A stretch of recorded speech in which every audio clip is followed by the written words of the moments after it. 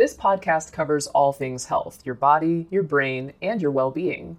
Each week, we'll be joined by doctors, as well as the occasional guest, to talk about the health topics that mean the most to you. It's almost a cliche, a new year, a new diet. But today's guest says, forget all of that. She's Christy Harrison, a registered dietitian and intuitive eating counselor. Her new book, called Anti-Diet, explains why it's not healthy to obsess about what you eat and what works better. Christy's here to tell us about that and how to opt out of the diet culture once and for all. Christy, welcome to Health Now. Thank you so much for having me. Absolutely. And you've written a lot about what you call the diet culture. Tell us what you mean by that term and how you see that. Sure, yeah. So diet culture is really a system of beliefs and values that characterizes Western culture. Pretty much everything related to health and wellness and nutrition and food and bodies that we see in Western culture comes from this system of underlying beliefs, which worships thinness and equates it to health and moral virtue, which means that people end up pursuing, all of these different diets, jumping through all these different hoops to try to change the size of their bodies in pursuit of, health, moral virtue, value, and feel that there's something wrong with them because they don't look like the impossibly thin ideal. Diet culture also promotes weight loss and body reshaping as a means of attaining higher status, both health status and moral status. And so people, again, feel really compelled to spend a huge amount of time, money, energy, trying to shrink their body and trying to reshape their body, even though we know from research that intentional weight loss fails 95% of the time. And diet culture demonizes certain ways of eating while elevating others, which means that people are hyper vigilant about their eating, guilty about eating certain foods, feel good about themselves for making others, and ultimately just get distracted from the real pleasure and connection and satisfaction that food can bring, as well as, sort of larger goals and values in life, their pleasure, their purpose, their power in life, because they're spinning their wheels, thinking obsessively about food, planning out what they're going to eat. And it really takes people away from kind of the bigger, more meaningful things in life. So the title of your book is Anti-Diet. Tell us what you mean by that term. It seems obvious, but Here is a quick word from our sponsor. We take this few seconds off to inform you, our valued loyal listener, about the best health and fitness podcast shows from the Nezpod studios. Join us as we give you the best of the best health and wellness updates you can rely on for the treatment of chronic health problems. Classic functional medicine back to basics health tips and special updates from the best doctors in the United States of America. Check out this health and wellness podcast shows. Explore Health Talk Weekly, Healthy Lifestyle Matters, Excellent Health Digest, Healthy and Free Daily, and last but not least, Weekly Health and Fitness Corner. Also, check out Nasty Boy CC, the truest story never told fiction podcast, for that real life on the go experience with the 27-year-old golden boy, who made our guest invite #1 list. He tells us about his story as it happens in real time and in real life. It's Nasty Boy CC, the truest story never told. Go get a load of that happiness, because happiness is healthy as we know it. Join us every week as we continue to provide you the best of health and fitness wellness updates from around the globe. Enjoy the show.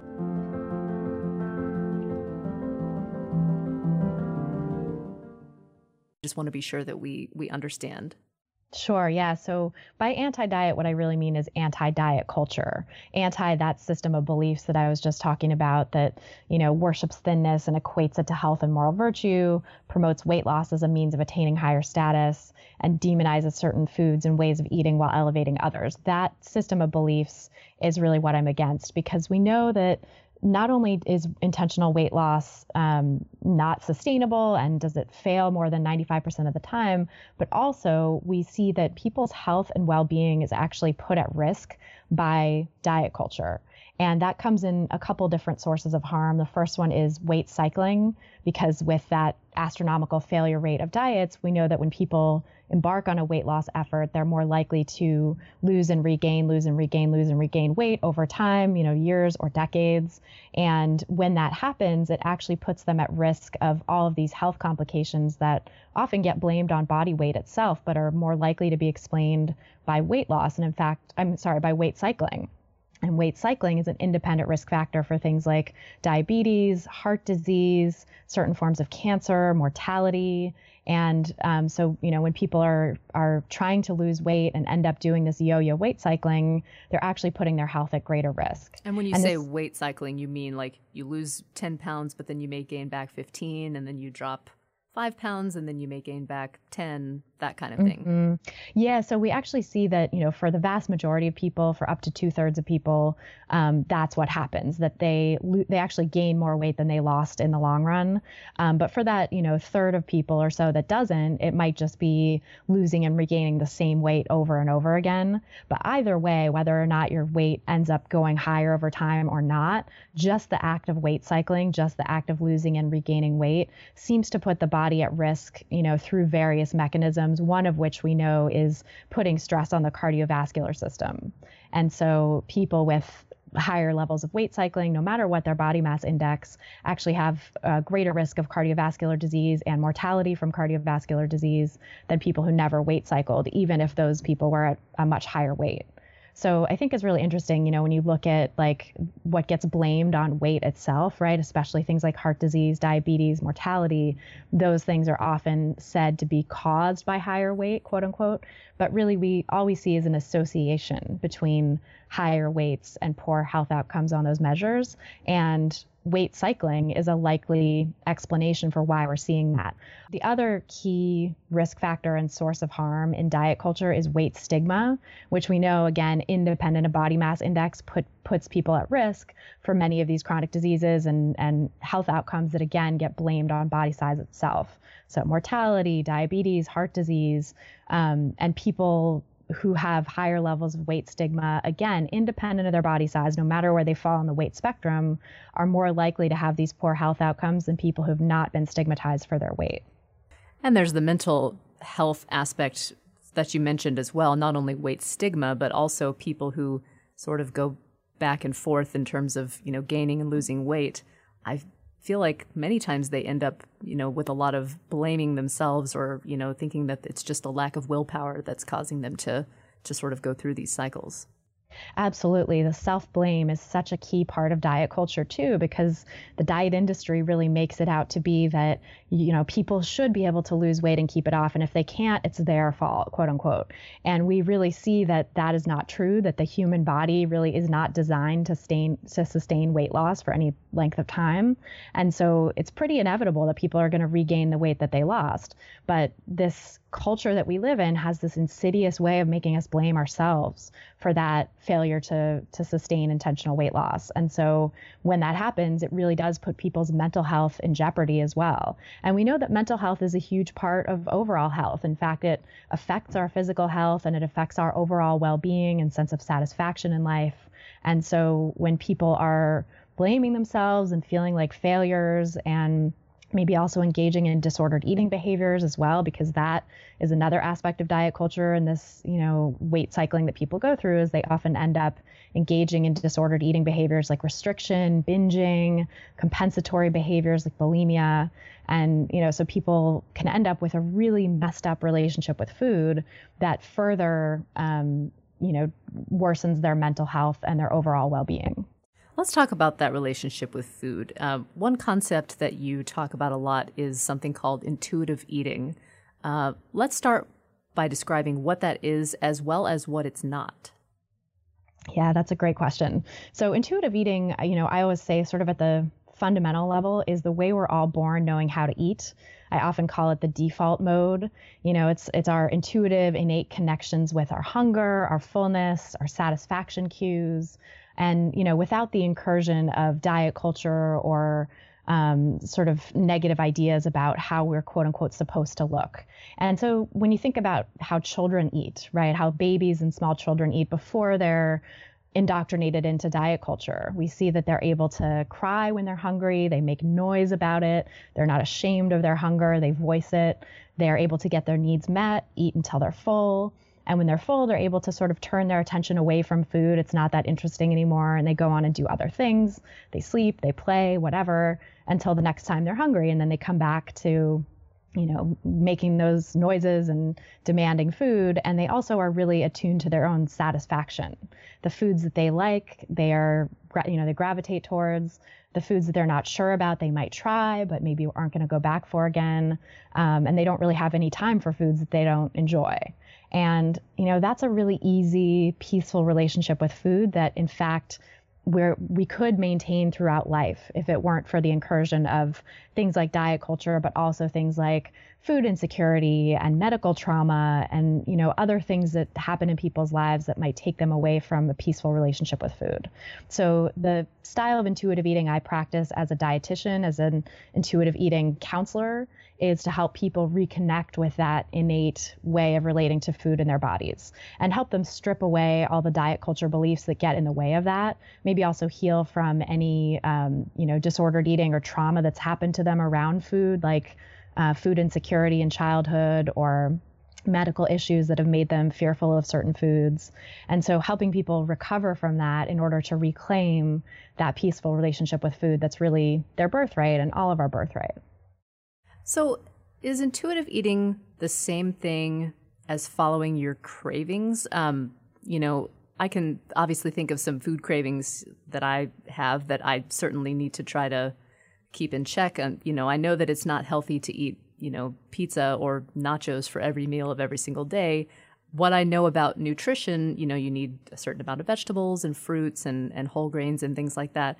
How do you reconcile those sorts of cravings or urges that people might have with, I guess what we know about nutrition that you need to be healthy?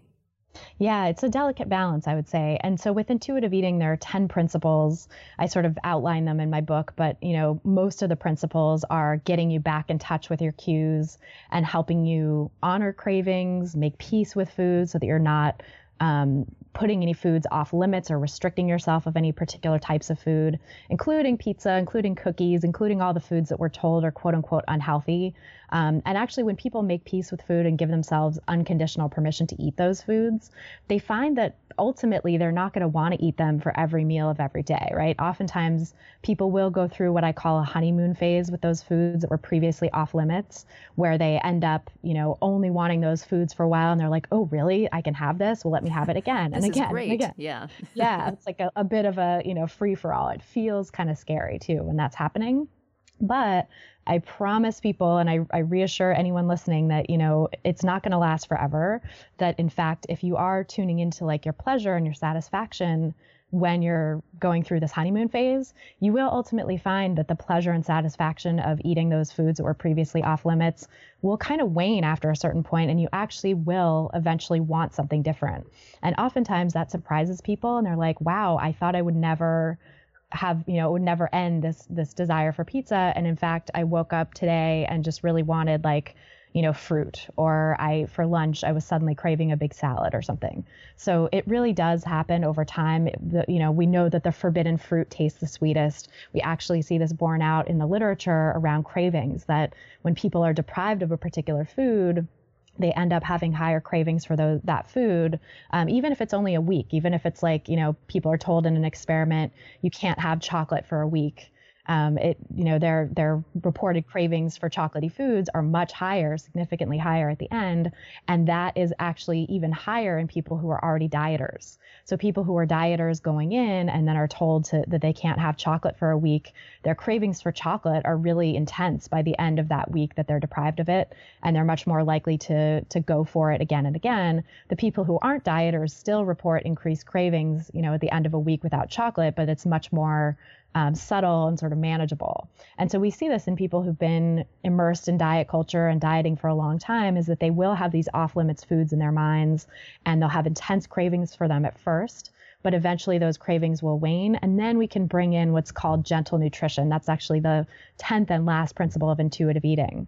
And we put it as the last, the founders of intuitive eating, I should say, Evelyn Tribole and Elise Resch, who came up with this framework in 1995. So this is not new.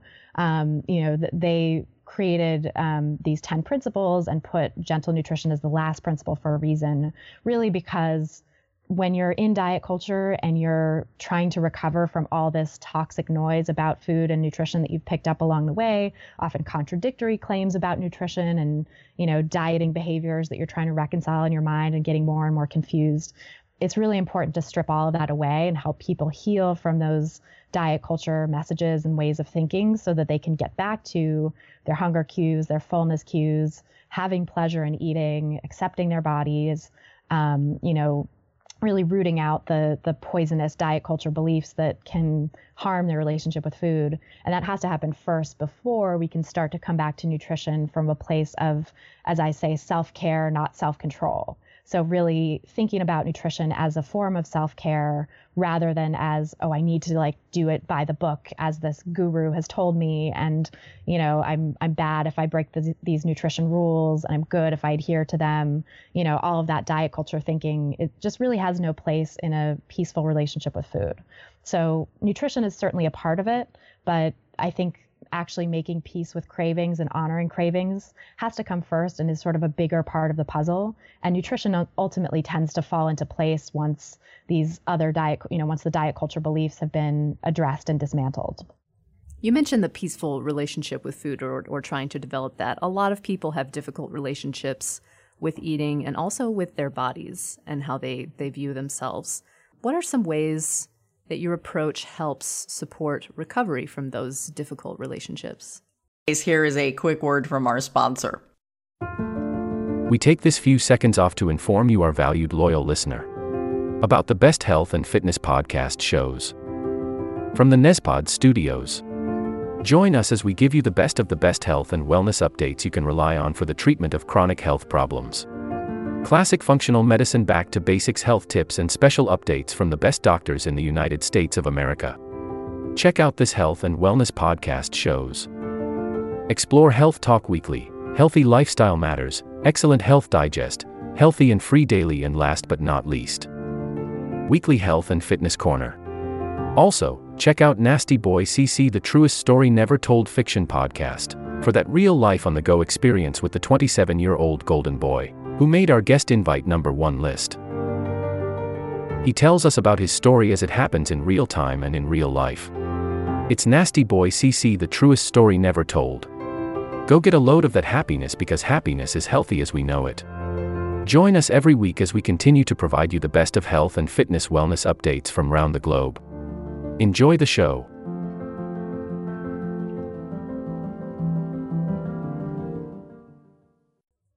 Yeah, I think it's, intuitive eating and also health at every size, which is sort of the umbrella philosophy that includes not just nutrition, but also exercise, healthcare, other practices to support well-being. I think that it's such a breath of fresh air and, a way of liberating yourself from the confines of diet culture and of toxic relationships with food and difficult relationships with food.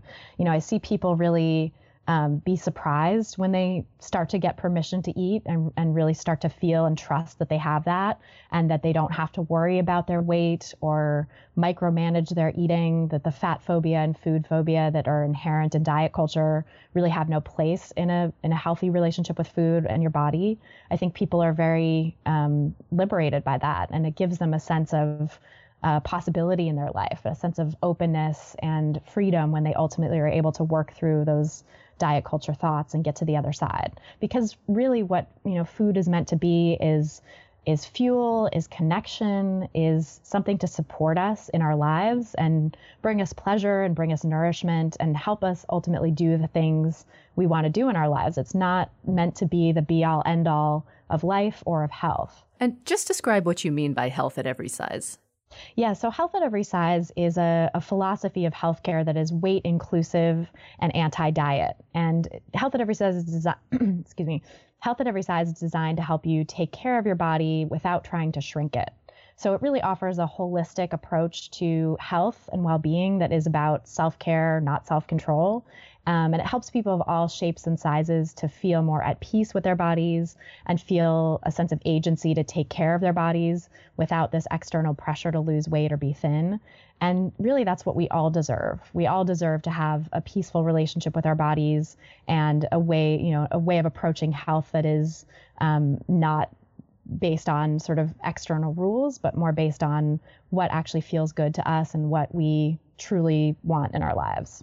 Say someone goes to their doctor diagnoses them with a condition like high blood pressure or arthritis, and it's clear that they need to lose some weight for those health reasons. What do you see as an affirming, healthy way, both physically and psychologically, to do that when it's clear that, weight is something that is actually affecting your health? So I would actually challenge that premise. I think that premise is coming from diet culture because, again, what we know from the research is there's this correlation, right, between higher weights and poorer health outcomes, things like high blood pressure, diabetes, other heart disease risk factors and stuff like that. We see this correlation. What we don't see is any long-term, safe, sustainable solution to those outcomes or to changing those health conditions through weight loss. We know that weight loss just is not an effective long-term solution, and it actually carries greater risks by promoting weight cycling. And we know that weight cycling puts people at greater heart disease risk, and it might actually explain all of the excess heart disease risk that we see in people in larger bodies, right? So, what we really need to do, I think, is focus on other evidence-based treatments for those conditions, because we know that people in smaller bodies get those health conditions too, right? People in smaller bodies have high blood pressure. People in smaller bodies have diabetes. People in smaller bodies have, bad knees and plantar fasciitis and other conditions that get blamed on weight from this sort of mechanical perspective, right? All of these conditions have evidence-based treatments that don't have anything to do with weight. And, even if losing weight was a factor in, say, those mechanical conditions, right? Maybe there was a small way in which losing weight could help ease pressure on joints, for example. We still don't have any known way of helping people safely and sustainably lose weight. And in fact, the prescription for weight loss is much more likely to result in greater health risks. And so really we need to take the prescription for weight loss off the table, in my view, and instead work on all the other evidence-based treatments that we can give people. And so that's what the health at every size philosophy is about. And we actually see really good health outcomes in the research that's been done on that. People who engage in health at every size programs are actually more likely to have favorable blood pressure levels, blood lipid levels, lower cardiovascular risk, greater levels of physical activity, greater overall, mood and mental health and well-being.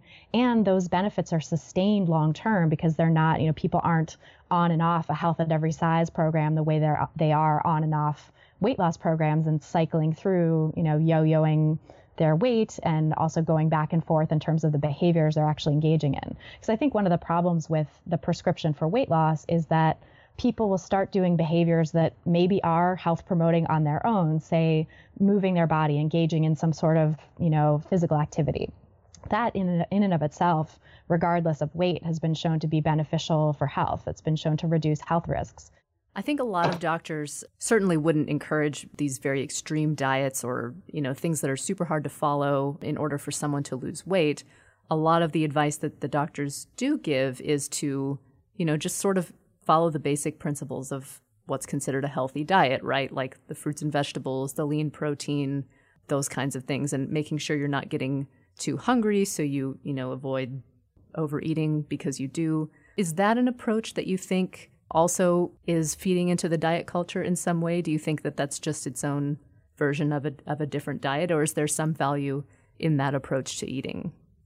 I think oftentimes it is still feeding into diet culture. Basically, people who are engaging in flexible dietary control are always at risk of sliding along that pole into the more rigid side of dietary control, and often do, especially when someone has been dieting for a long time and they have a lot of internalized weight stigma, or they're really susceptible and sort of, someone who takes things to the extreme.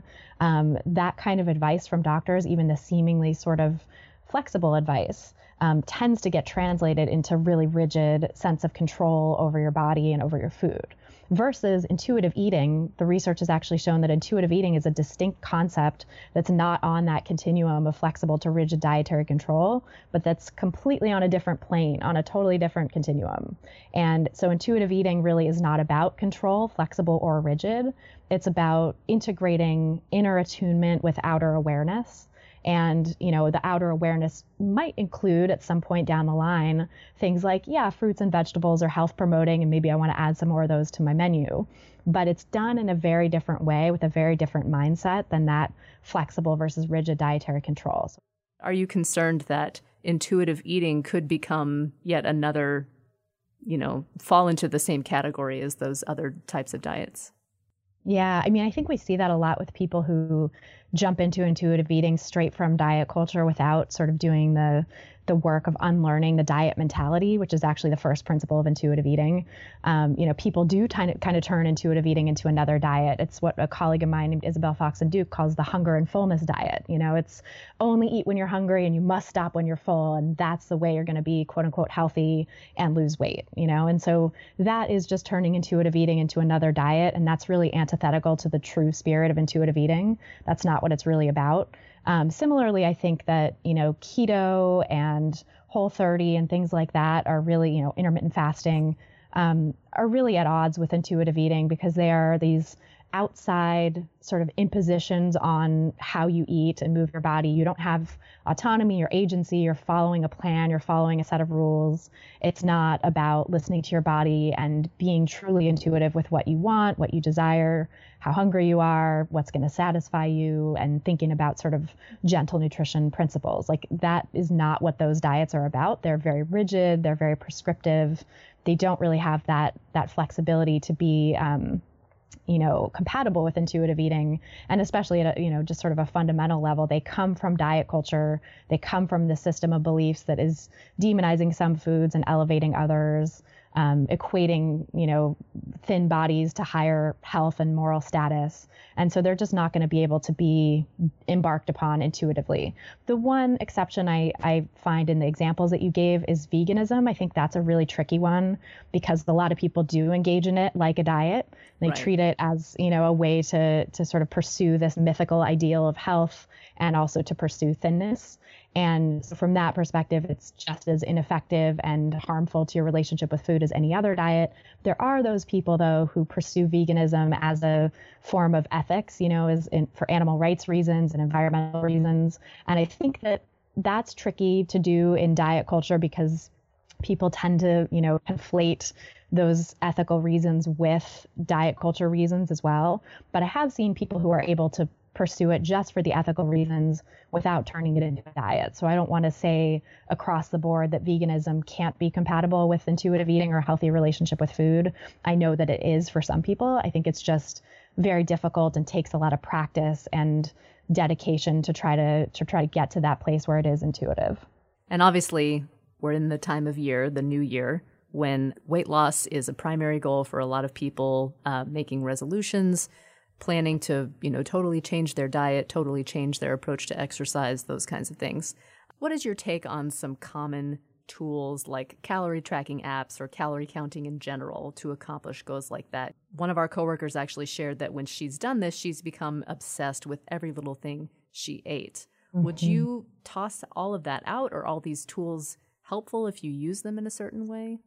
Yeah, I would toss all of that out because it is a product of diet culture.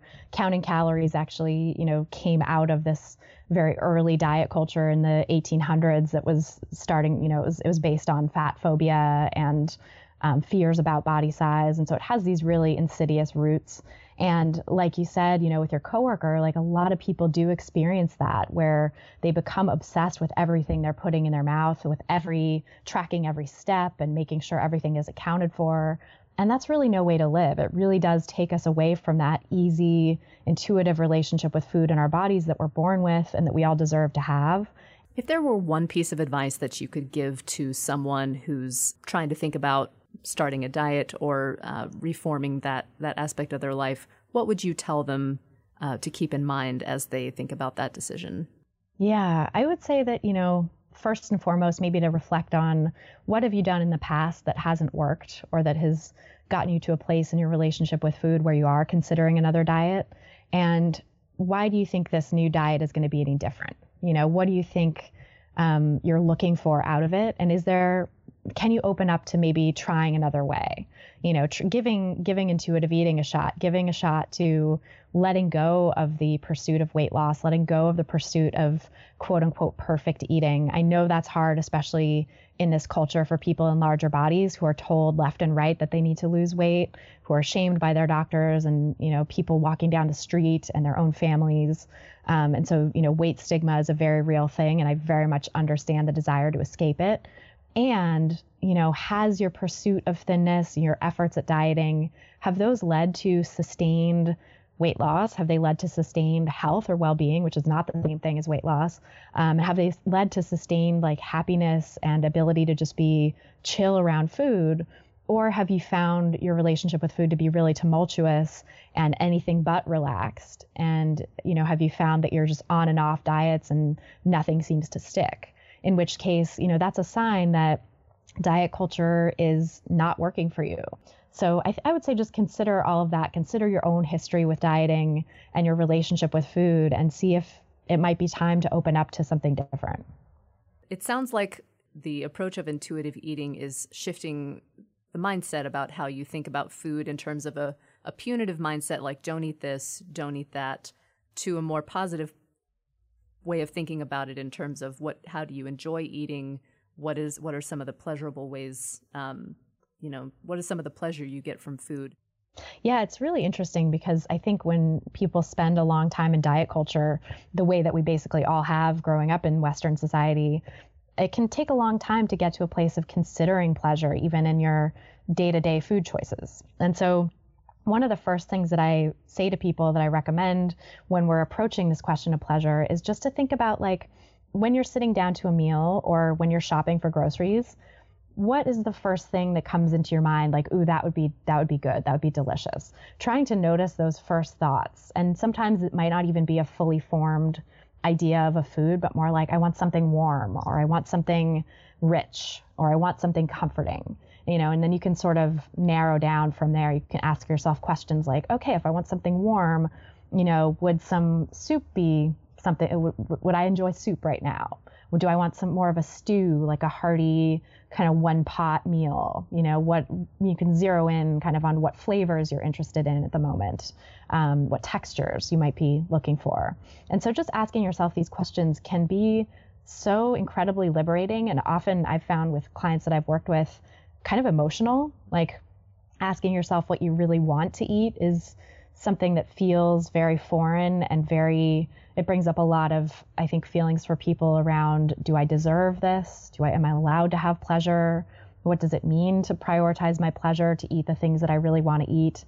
So I think pleasure is actually, you know, really central to intuitive eating, and really the heart of a lot of this mindset work is just starting to ask yourself the question about, what do I really want? And what would it take to make it feel okay to allow myself to have what I really want? All right. Some advice for all of us to keep in mind this time of year. Christy Harrison, thank you so much for joining us today. We appreciate you sharing all these insights with us. Thank you so much for having me. This will conclude the episode. Thanks for tuning in. If you like what you hear, please leave a comment and subscribe. Thank you.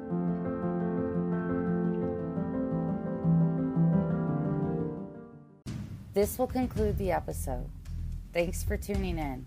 If you like what you hear, please leave a comment and subscribe. Thank you.